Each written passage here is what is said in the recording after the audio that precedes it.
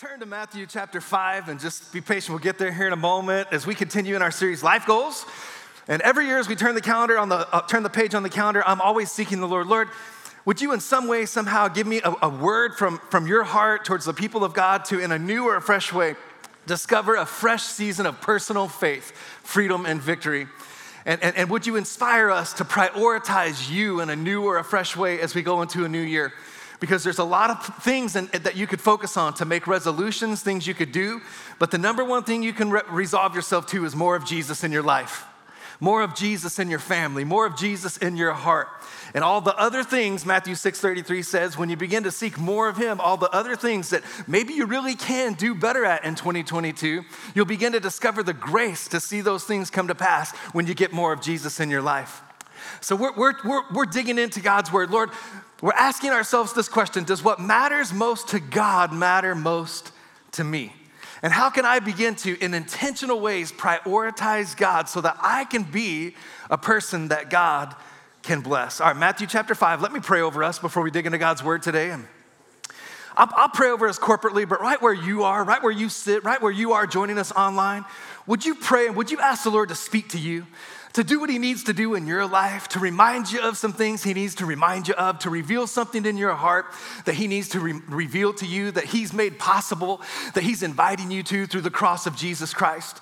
And Father, I just thank you for this precious congregation, every man, woman, every young adult, God, every person in this room, everyone joining us online. We welcome you, Holy Spirit, to speak to us.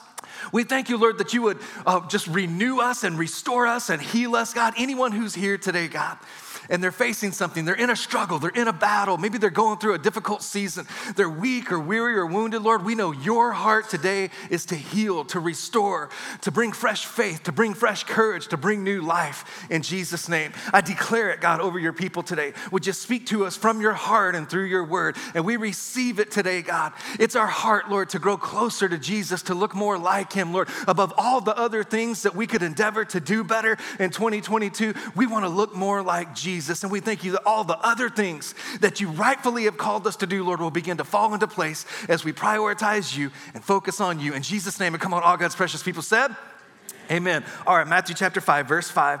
And this is the Sermon on the Mount where Jesus is bringing what is known as the Beatitudes. And there are many things that he outlines that will lead to a life of blessing. But I want to pull one scripture.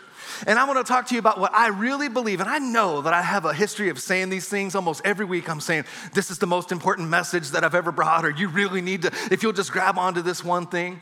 But here's the thing, I really believe this, and I'm going to show you in God's word why I believe this one issue is the root issue that will most determine God's ability to bless you or not bless you.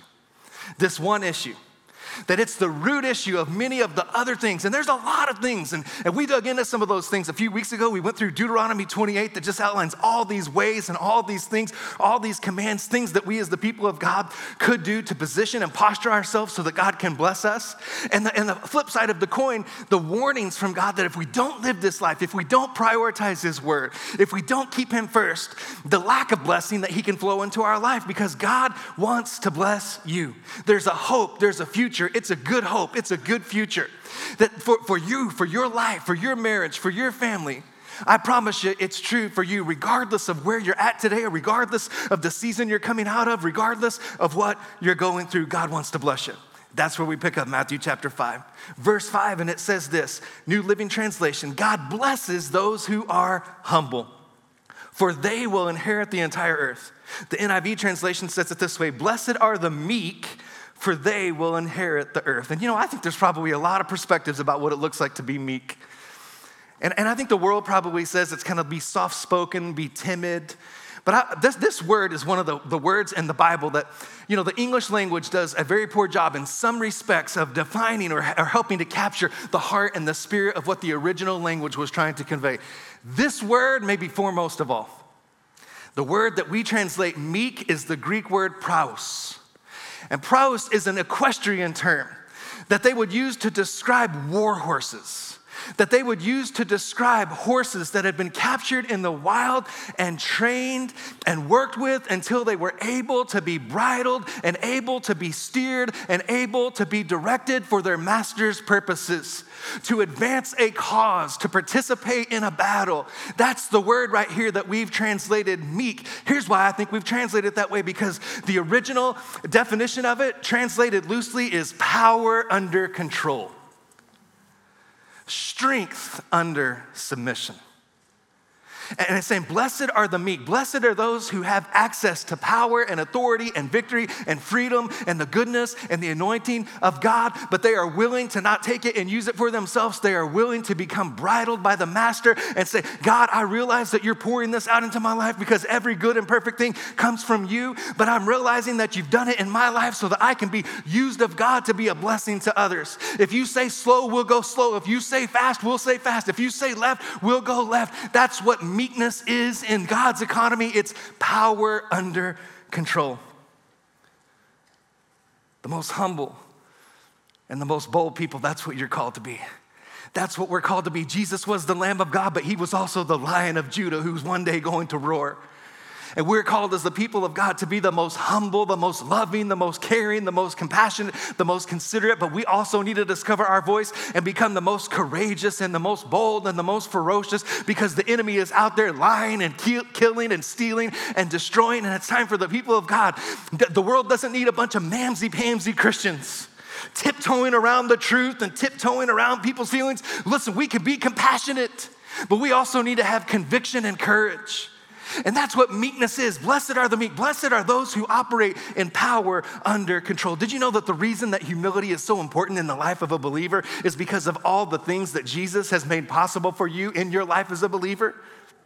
That humility is intended to be the platform for this life of boldness and this life of courage and this life of adventure and this life of freedom and this life of bold faith and this life of testifying and declaring of God's goodness and Jesus' work in our life. Humility is important in your life because it's the platform for greatness. And God does not despise greatness. He resists pride.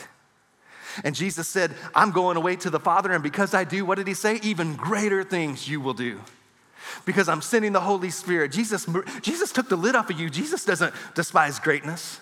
But the spirit of religion and the spirit of the world causes us to think that what humility and meekness looks like is a bunch of mansy-pansy Christians tiptoeing around everybody and fearful about what people might think. And I'm telling you that true humility in God's economy is an understanding that I have power from on high. I have the keys to the kingdom. I have the authority of the cross of Jesus. I've got the written word of God. And when I stand and speak, the Lion of Judah is roaring behind me. And because of all the ways and all the things that God wants to do and release and empower and entrust to my life, I've got to predetermine I'm going to be humble. When they come to you and they say, that thing that you did, that thing that you said, that thing that you built, that victory that you accomplished, you predetermine, you recognize that if it wasn't for God in my life, I wouldn't have had the breath to sing the song. If it wasn't for God in my life, I wouldn't have had the wisdom. I wouldn't have had the insight. I wouldn't have had the discernment. I wouldn't have had the opportunity. I wouldn't have had the grace to do whatever it is that the world is looking to try to get you to take the glory for. And you just predetermine and say, no, blessed are the humble and the meek, those who realize and recognize that we have access to great power, but we're surrendering it to the will of my Lord and my Savior. That's what meekness is. Humility is important because it's the platform for boldness. It's the platform for greatness. God wants to release something to your life.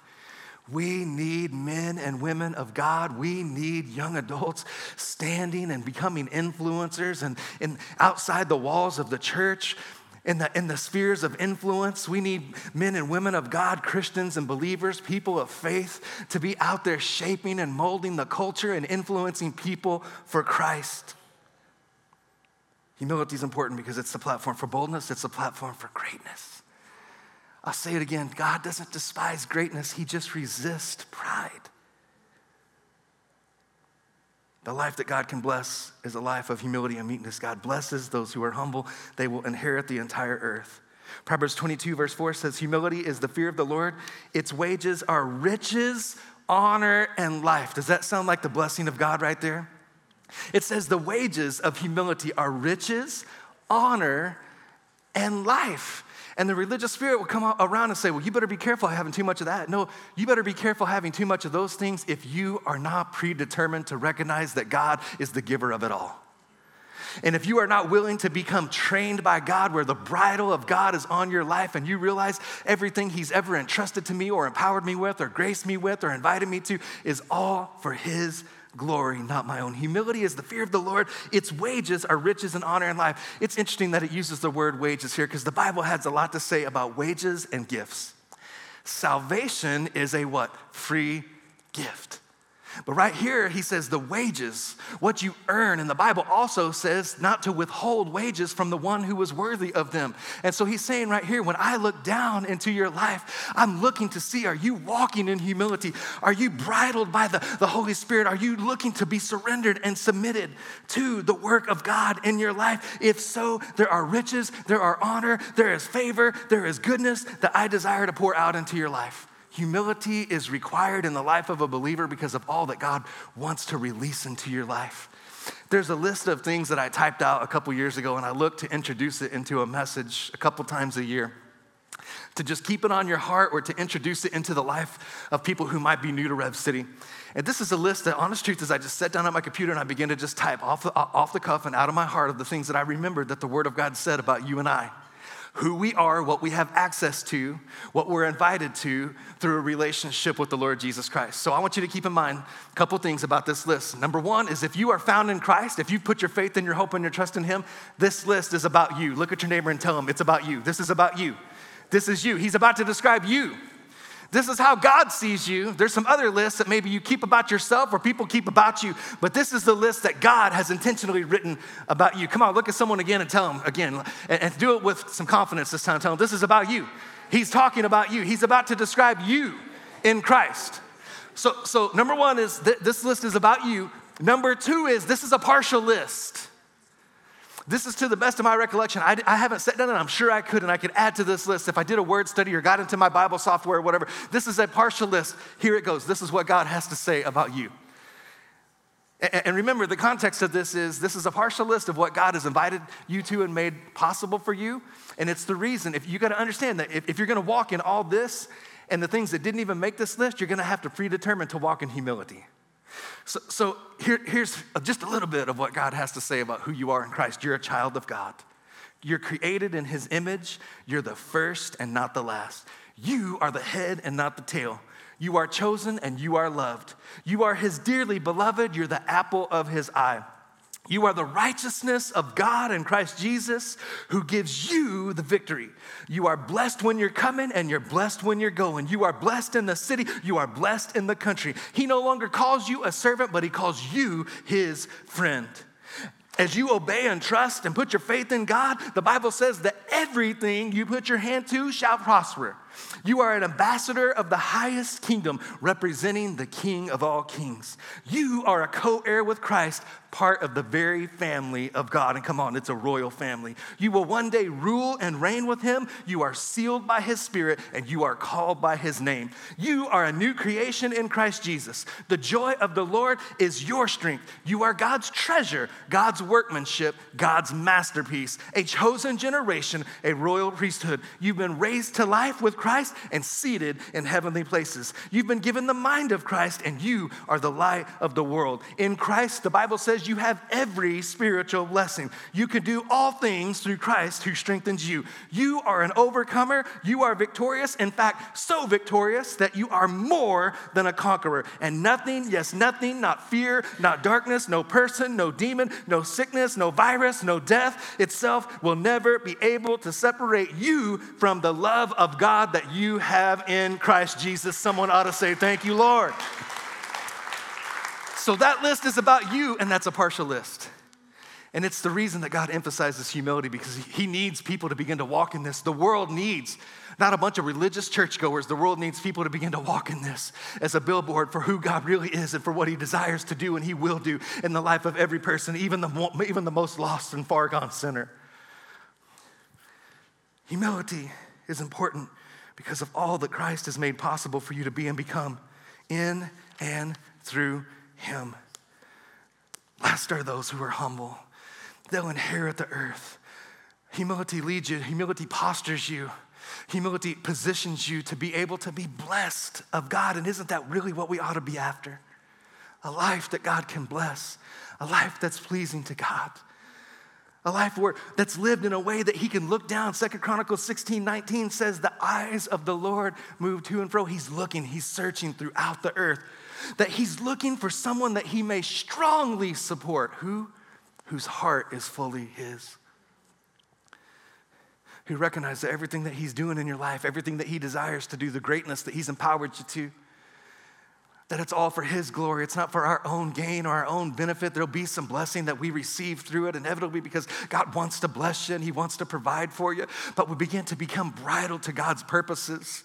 We understand that my life is not my own. We understand the gifting or the calling or the abilities that he's imparted and invested in you. And I promise you, there's something that he's invested and imparted to your life that he intends to begin to become trained, and he intends for you to become bridled to him so that he can begin to direct your steps and direct your paths into just the right place and just the right time so that you can make the kingdom difference that God created you to make. The eyes of the Lord are looking strongly to strongly support those whose heart is completely his. Here's a question to ask yourself. When God looks down at me, what does he see? Does he see a life that's independent, stubborn, prideful, rebellious, rejecting God? That's the spirit of the world. Or does he see someone who recognizes and is surrendered and submitted to the lordship of Jesus Christ? Many will know him as Savior, but the real blessing of this, the real impact of this comes from surrendering your life and making him your Lord. His eyes are looking to and fro. A life walking in humility and true humility, not what the world says or the religious spirit says that humility is, but walking in true humility postures us to live a life of protection, provision, and promotion. Watch what the Word of God has to say about it so clearly, so specifically. Humility comes before honor, Proverbs 18. But before a downfall, the heart becomes haughty, prideful. Psalm 25, 8-9, good and upright is the Lord, therefore he instructs even sinners in his ways. He guides the humble in what is right, and he teaches them his way. Proverbs 15:33 says, wisdom's instruction is to fear the Lord, and humility comes before honor. James 4:10 says, humble yourselves before the Lord, and he will what? He will lift you up. Remember, a life of protection, provision, and even promotion. You'll humble yourself before the Lord and he will lift you up. 1 Peter 5:5-11 kind of echoes the same sentiment from the heart of God. And it says this, in the same way, you who are younger, submit yourself to your elders, and all of you clothe yourself with humility towards one another. Because here's where we get that concept. God opposes the proud, but he gives favor. Other translations say grace. To who? To the humble. Humble yourselves, therefore, under God's mighty hand, that he may what? Lift you up in due time. When we focus on the character that God can bless, we get the blessings God can give. And God's the one who blesses, but it's our responsibility, it's my responsibility to do the work, to present myself before God and say, God, would you form and would you fashion my character? Would you help me to walk in not what the world says is humility, but would you help me walk in what true humility looks like? Recognizing that I have all the power, the authority, the anointing, the victory, the freedom, the goodness, the grace, the empowerment of God in my life. And I'm recognizing that you've given it to me not for my own devices or my own purposes, but that I might surrender my life towards your purposes so that others can be reached and others can be saved and others can become healed and others can be discipled and equipped and strengthened in their personal faith so that they can begin to discover the life of freedom and victory that you're inviting them to. I think it's interesting that it says, humble yourself. Humble yourself. And here's the reality. I think that we get a choice. We either humble ourselves or sometime, some way, eventually, the circumstances of life will humble us for us. And I don't know about you, but I'd prefer to do it behind closed doors in private places. And I would prefer to do it myself, between myself and God. I would prefer, let me say it this way. The latter circumstances of life causing us to be humbled is much more painful than the former. And we owe it to ourselves to say, Lord, help me to stay focused on you. Help me to be postured in humility. That's humility that you can bless.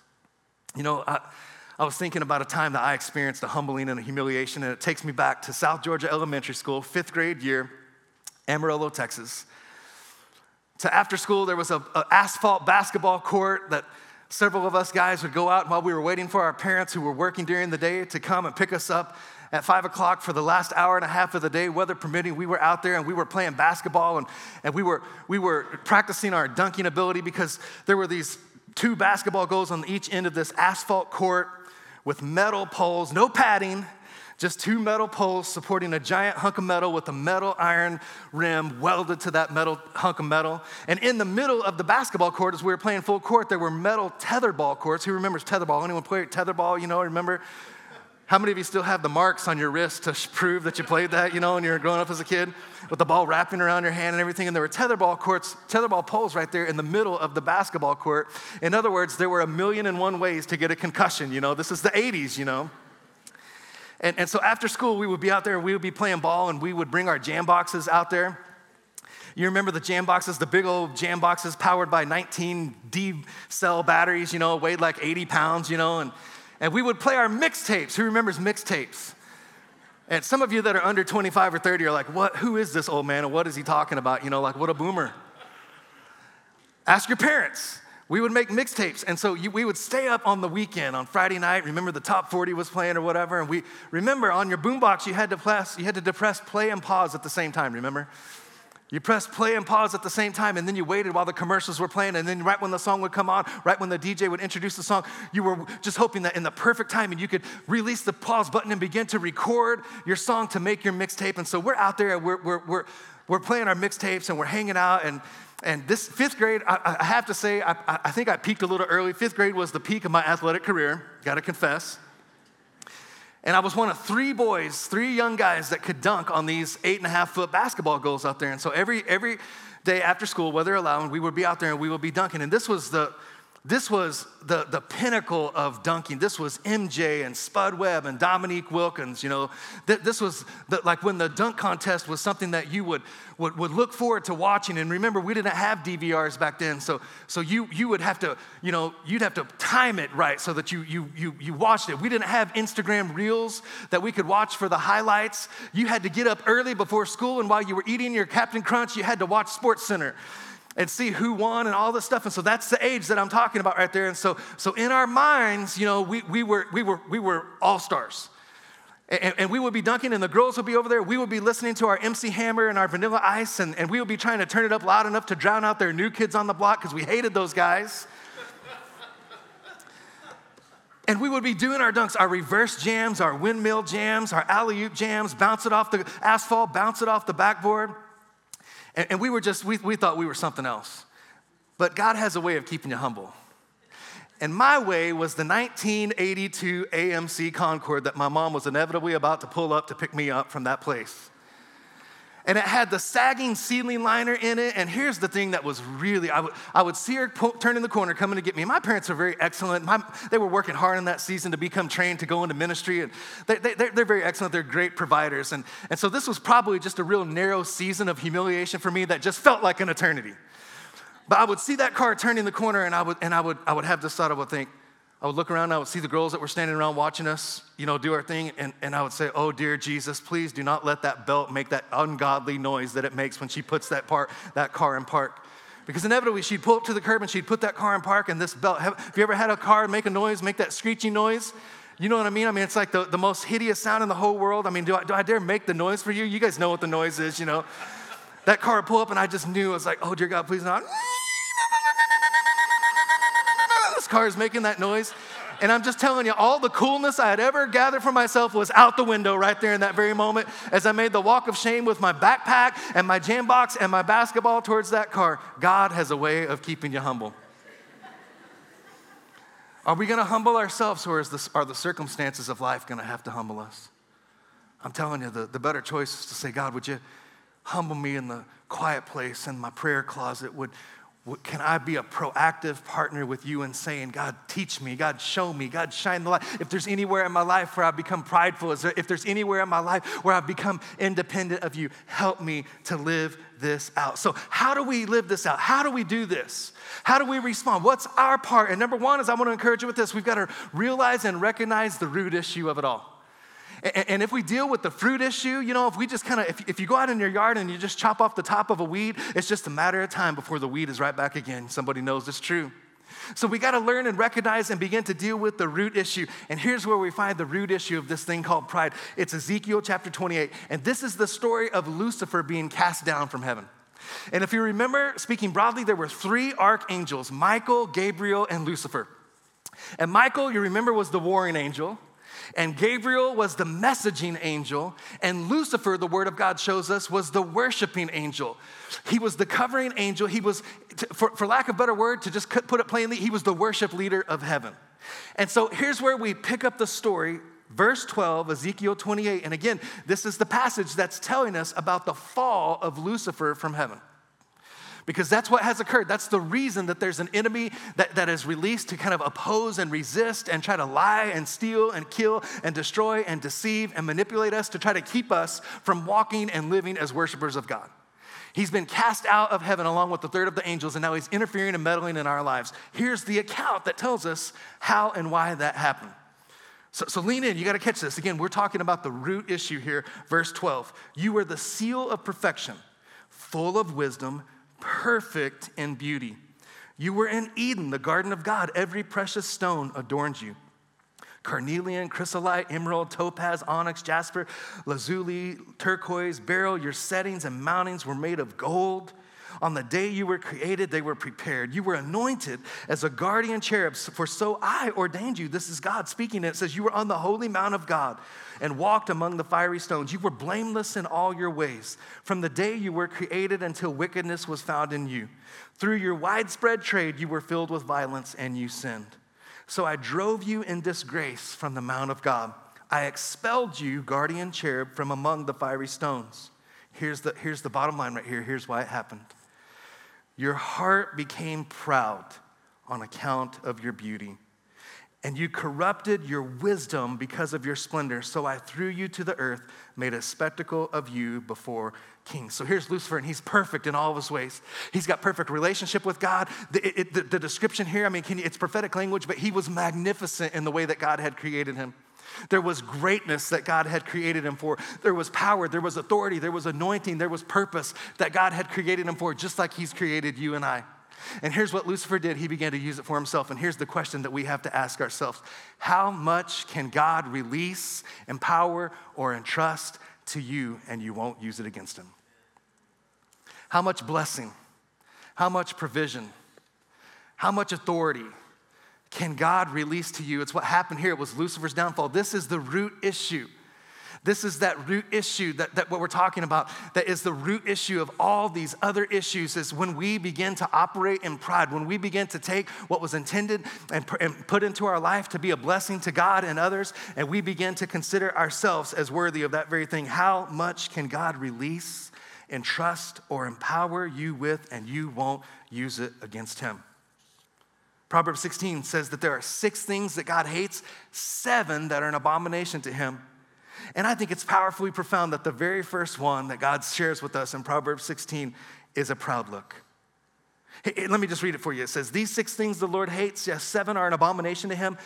Verse 17, a proud look, a lying tongue, hands that shed innocent blood, a heart that devises wicked plans, feet that are swift and running towards evil, a false witness who speaks lies, and one who sows discord amongst the brethren. He says, there's 6 things I hate, 7 that are an abomination, and the very first one is a proud look. And we read, God resists the proud, but he gives grace, he gives favor, he gives empowerment to the humble. You know why God resists pride? It's not because it's just bad Christian behavior. It's because when we are operating in a spirit of pride, we are cooperating with the spirit of Lucifer. It says Lucifer became proud in his ways because of his beauty, because of his greatness. And so many people, you look around our culture and all the prosperity and all the fame and all the followers and everything else, and they're not giving God the glory for any of it. They've become a god in their own eyes. And it's the spirit of Lucifer that entered into the world, and it's the distinction between those who are going to serve the spirit of the world and those who are going to serve the living God. Am I going to allow myself or my money or my bank account or my job or my title or my status to become my God? Or am I going to say all of those good things that maybe God even really wants to release and entrust and empower me with? They came from him and him alone, every good and perfect thing. And there's nothing that he's given, there's nothing that he's entrusted that I could ever do or earn in my own strength. It's all dependent upon my reliance upon him. Here's what I want to give you, 3 steps to walking in this kind of humility that God can bless. And it might not be what you're expecting. And number 1 is prayer. Prayer, that number 1 is prayer. And I heard my pastor growing up, Jimmy Evans, say this: a day without prayer is actually a boast against God. And Isaiah 14 is where we find the cross-reference of this same account of Lucifer being cast down from heaven because of his pride. And watch what it says. It's really eye-opening here. Stay with me on this. Verse 12, Isaiah 14, it says, "How you have fallen from heaven, O shining star, son of the morning. You've been thrown down to the earth, you who destroyed the nations of the world. For you said to yourself, I will ascend to heaven and set my throne above God's stars. I will preside on the mountain of the gods far away in the north. I will climb to the highest heavens and be like the Most High." And God's response is, instead, you will be brought down to the place of the dead, down to its lowest depths. So another account of Lucifer being cast down, and why? It says, he said to himself, I will ascend above God, and I will preside over my own life. And whether or not we pray is not a matter of a religious exercise. We're not checking a box. When we pray, we're defeating the spirit of Lucifer because we're saying, God, everything you've called me to do, everything you've called me to be, everything you're calling me and inviting me to become as a husband, as a wife, as a mother, as a father, as a leader, as a servant, as a sister, as a brother, as the president of the company, or as a worker and a servant, whatever it is for you, everything you've called me to do, everything you've called me to be, and everything you're inviting me to become, I cannot and I will not do it in my own strength. I will not preside over my own life. Every day before I even get out of bed or go out the door, I'm recognizing in prayer that I need your grace, I need your strength, I need your empowerment for the things that I know are looming in my day, the things that are already on my itinerary, and all the things that are unforeseen and unexpected. I cannot do it in my own strength. I cannot do it without your grace. I cannot do it without your mercy and your forgiveness operating and flowing in my life. I can't be the husband that you've called me to be. I can't love the people that you've called me to love without you. A day without prayer is a boast without God. And God's calling us back to that place. How do we walk in true biblical humility? We begin to become a people of prayer. Say, God, every day, I'm not going to preside over my own life. And you might say, well, Pastor T, how do I pray? I don't know how to pray it. I'm telling you, you don't have to know King James language. You don't have to have religious sounding sayings. All you have to do is begin to talk to your Heavenly Father, who doesn't call you a servant anymore. He calls you a friend, and he calls you a son or a daughter. And a good place to start is, what's the list of things that's keeping you up at night? What's the list of things that you're fearful, worried about, or anxious about? What are the places where you're concerned with your children or your finances or your job or your future or your spouse? That's a good place to start. Just begin to present those things to God and say, God, all those things, my hopes, my dreams, my challenges, my fears, my worries, my anxieties, I refuse to preside over them in my own strength. I need Jesus to show up in my life today. That's what prayer is about. And it's not an obligation, it's an invitation, because when we, and I believe my hope is if nothing else you get out of this message, that there will be a commitment to, in a new or a fresh or a recommitted way, begin to develop a personal daily prayer life. When you wake up in the morning, when you're going about your day, when you're commuting to the workplace, whatever it is, to begin to just find the grace and the strength and the courage to begin to present your life before God and say, God, I need you today. I need you today. Again, that list of the thing that kept me up last night, the thing that woke me up this morning, the thing that I'm worried about, the thing that I don't know how it's going to go, those are the very things, Lord, that I'm presenting before you today. And I thank you, God, that I can't do it in my own strength. But in my weakness, you are strong. And these things that seem impossible, they're impossible for man. But when I present them to you and I rely upon you and I look to you and I lean upon you and I place my trust in you, they are possible with God. Someone ought to say, thank you, Lord. We overcome the spirit of Lucifer with a daily life of prayer. A day without prayer is a boast against God, but a person who prays is declaring and depending his or her complete dependency upon him. John 15, 5-8, Jesus said, I'm the vine, you're the branches. And he said, if you remain in me, other translations say abide in me. If you abide in me and I in you, you'll bear much fruit, God wants you to be fruitful. God wants you to be prosperous. God wants you to be blessed. He said, you'll bear much fruit. Why? If you're tethered to me, if you're dependent upon me, if you're looking to me, if you're leaning upon me, if you're trusting in me. But he says, if you do not remain in me, you're like a branch that's thrown away and withers. And branches are picked up, thrown in the fire, and burned. Many people are withering in your life. You're dry, you're weary, you're hurting, you're tired. You don't know if you're going to make it another day because you're not abiding in Jesus. And today, he's not punishing us, he's inviting us back to that place where a good Heavenly Father who already knows what you're going through and up against begins to have the opportunity, because we begin to pursue him, we begin to draw near to him, and he draws near to us. We begin to say, God, I don't want to go about my day-to-day without your grace upon my life. I'm not going to preside over my life or my circumstances, my hopes, dreams, or challenges. I need you. Paul, I think it's powerful that in Romans 7, the same man, the Apostle Paul, the same man made these two things one chapter apart. Romans 7, Paul says, wretched man that I am, who will deliver me from this life of bondage and sin? And the answer to that, the next verse is, thanks be to God, that's the Lord Jesus Christ.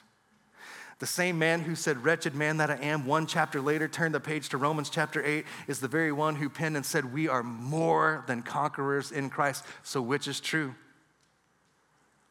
Chapter 7 was written on one day. Chapter 8 was written on another day, perhaps. And in my life, I don't know about you, but it depends on which day you look at my life. Because I realize that when I'm not abiding in Christ, when I'm not fully dedicated and dependent on him, when I get up and I preside like Lucifer presided over his own life, and I'm the Lord of my own life, and I'm going to just pull myself up and make it happen in my own strength, it's amazing how quick I can become a wretched man. You weren't intended to do it alone. It's not an obligation, it's an invitation. It's God saying, quit trying to do marriage in your own strength. Quit trying to build the company in your own strength. Quit trying to defeat the addiction in your own strength. Quit trying to win the battle in your own strength. Begin to lean on me. Begin to look to me, to begin to call upon me. We overcome the spirit of Lucifer, which is the spirit of pride, by being a people of prayer. Number 2, we overcome this spirit by being a people of praise. It was the battleground for Lucifer's fall. He was the worship leader of heaven. And when we come together, whether it's in this room or in your home or in your shower, in your car, on your commute, and we begin to just worship God and we honor him, it's more than just singing a few songs. It's more than just kind of priming the crowd for the message that's about to be given by the preacher. It's us as a people realizing and recognizing individually and collectively that he is God and we are not. And that he's seen us through some things. When I'm up here singing and praising, it's not because I'm a preacher, it's because I'm a sinner who's saved by grace and who's been made whole and been made new, and God's continually working in my life. I'm mindful and I'm thankful of all that he's done in my life, and he's not done with me yet. And we overcome that spirit of Lucifer when we say, man, the praise that the breath that God's given me in my own lungs, the only direction that it needs to be directed as it regards praise and worship is to God and God above.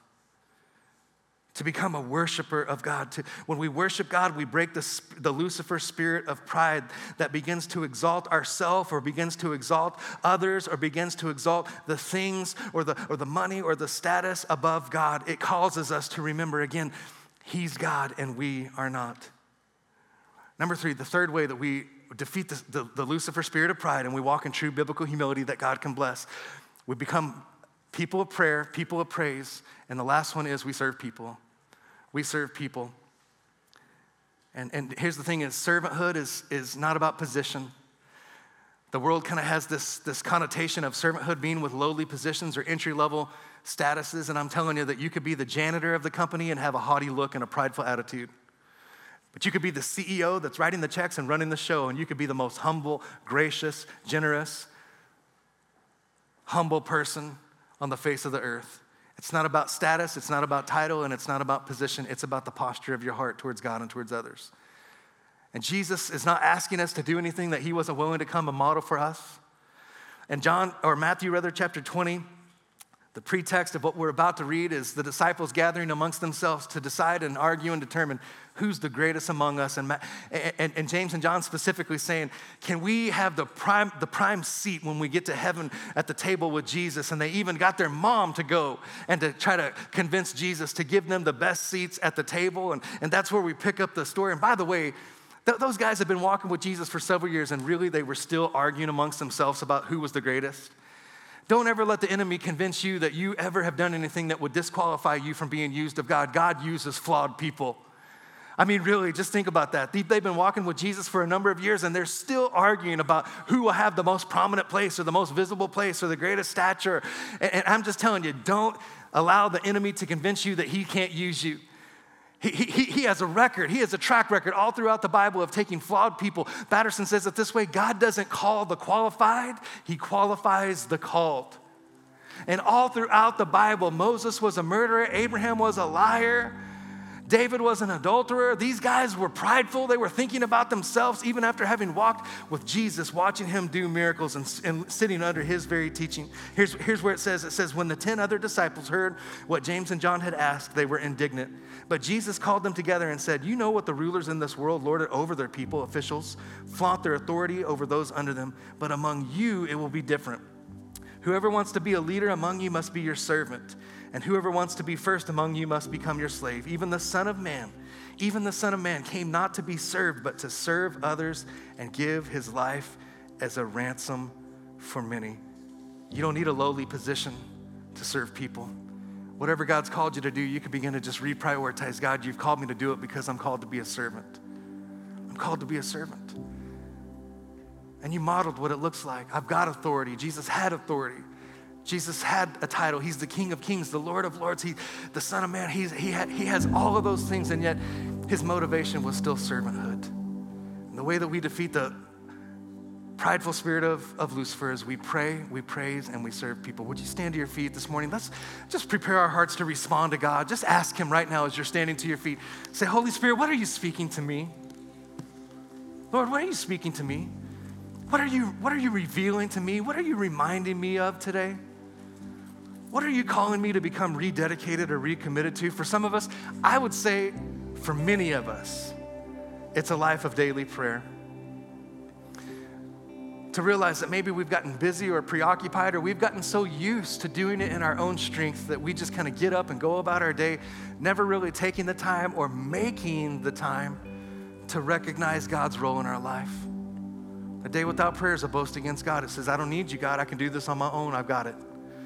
And can we just rededicate ourselves to once again in a new, fresh way, starting today, as you go about your day, starting tomorrow, as you get up and go about all the things, the good things that God's called you to, raising your kids, working, leading, whatever it is that God's called you to do, to begin to say, Lord, what you've called me to do, what you've called me to be, what you're inviting me to become, I can't do it in my own strength. I recognize my need for your grace upon my life today. And all the things I'm worried about, fearful about, my hopes, my dreams, my concerns, those are the things that I'm presenting to you today, and I thank you that you are a good God. You already know my needs. You know what I'm up against, God. But right now, as I take this time, I'm just modeling what it's going to look like for us going into this week to rededicate ourselves to this. To say, Lord, but right now I'm presenting myself, and I'm recognizing I don't want to preside over these things on my own. I don't want to have to do it in my own strength. I'm inviting you. I'm partnering with you. I'm honoring you. I'm recognizing your lordship over every area of my life that matters to you and thus matters to me. In Jesus' name. Maybe it's a call to praise. Maybe it's a recognition. Man, I haven't really seen that that's what praise and worship is about. It's about more than just 3 songs before a sermon. It's about me taking the time and every opportunity that I get to recognize God and to remind myself about all the ways and all the things that he's been faithful to do in my life and see me through in my life, and that he's still with me and he's never leaving me or forsaking me. Or maybe there's a call to just rededicate yourself towards servanthood, what it looks like to begin to reprioritize and refocus whatever it is that God's called you to do with your life towards serving others. Just ask him, Lord, what are you speaking to me? And now would you just take a moment? Maybe you want to bow your head and close your eyes. Maybe you want to lift your hands before God. And just say, Lord, now whatever you're speaking to me, would you come and would you empower me? By your grace, Lord, we want to not just be hearers, but we want to be doers, God, of whatever it is you're reminding us of, whatever it is you're inviting us to today. And Lord, I just thank you that on the other side of that obedience and that commitment, I thank you, Lord, there's going to be just a fresh grace and empowerment and strength that people are going to begin to find. Again, prayer is not a religious obligation. It's an invitation to begin to just draw your strength from the Lord Jesus Christ. And I thank you, Lord, that there would just be marriages revitalized. I thank you, Lord, that there would just be a sense of purpose, a sense of of hope, a sense of joy, Lord, that would be restored and renewed and deepened in the life of every believer in this room and online, in Jesus' name. In Jesus' name. In Jesus' name, amen. And lastly, before we worship one more time, get you out about your Super Sunday, we want to take a moment, and it's the most important thing we do every week where we're gathered together, and that's to give people the opportunity to make Jesus the Lord of their life, to give people the opportunity to come home to their Heavenly Father. Maybe you're here today, or you're joining us online, and maybe you once knew God or loved God or served God. Maybe you grew up in the church, but life's happened and gotten busy, or maybe you made some bad choices, and today you look up and you say, I'm really far from God. And you're what the Bible would describe as a prodigal son or daughter. And today, if that's you, your Father is waiting with open arms.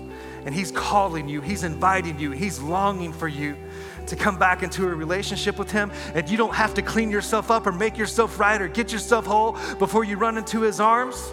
He wants you to run into His arms today in the very condition that you're in today. He loves you just the way that you are today. But He loves you too much to leave you in that place of loneliness or rejection or sin or condemnation. He's inviting you back into a relationship with Him. It's the reason He sent your big brother Jesus to come and to pay the price of your sin and your shame and your guilt and your rebellion and all the mistakes and the misdeeds. And He's paid that price with the free gift that is the gospel of Jesus Christ.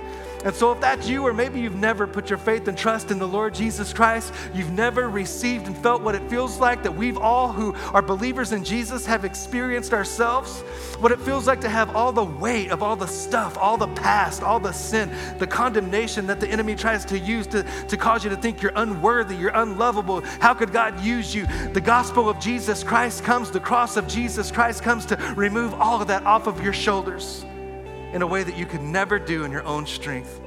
And so if that's you today, you've drifted from God, or you've never put your faith and trust in Jesus Christ, this is your moment. This is your moment. And right now, here's what we're gonna ask you to do. It's real simple, but really powerful. Would you just lift your hand towards heaven? That's all we're gonna ask you to do, and then we're gonna pray with you. Lord, thank you for these precious people. Thank you, Lord, for this hand going up in the room, online. I think it's powerfully important that you would also take a moment, just lift your hand high towards heaven. You are not responding to a preacher or a person, you're responding to your Father. And this hand going up is just an outward sign of an inward work, something that God's doing in your life, renewing, recreating. The Bible says it's so powerful and profound what God's doing in the lives of people who are raising their hands in this room and those joining us online. The Bible says that all the old things pass away, you become a new creation, born again into a new life. If you raised your hand, you can lower it. And here's what we're gonna do. And then we're gonna worship God together one more time and get you about your day. But let's pray this prayer with those people, can we? And just do it in a way that shows them there's a church family that wants to come alongside them and accept them and help them begin to move forward in their personal faith with Jesus Christ. And again, when we do this every week, we pray it together. It also just reminds us we never graduate from grace. We're growing in our faith, but we never graduate from grace. Come on, let's pray it. Pray it with passion. Many people dedicated their life or came home to Jesus today. It's super exciting. Come on, pray it with me. Say, Father, in Jesus' name, I recognize my need for a Savior. I thank you for sending Jesus to pay the price I could never pay, to make a way that I might have a new life and a fresh start. And I give you my life. I give you my trust. And because of Jesus, come on, say it loud, I'll never be the same. I will never be the same. And come on, can we rejoice with all of heaven for the precious people who gave their life to Jesus today? Hey, come on, let's worship the Lord together one more time.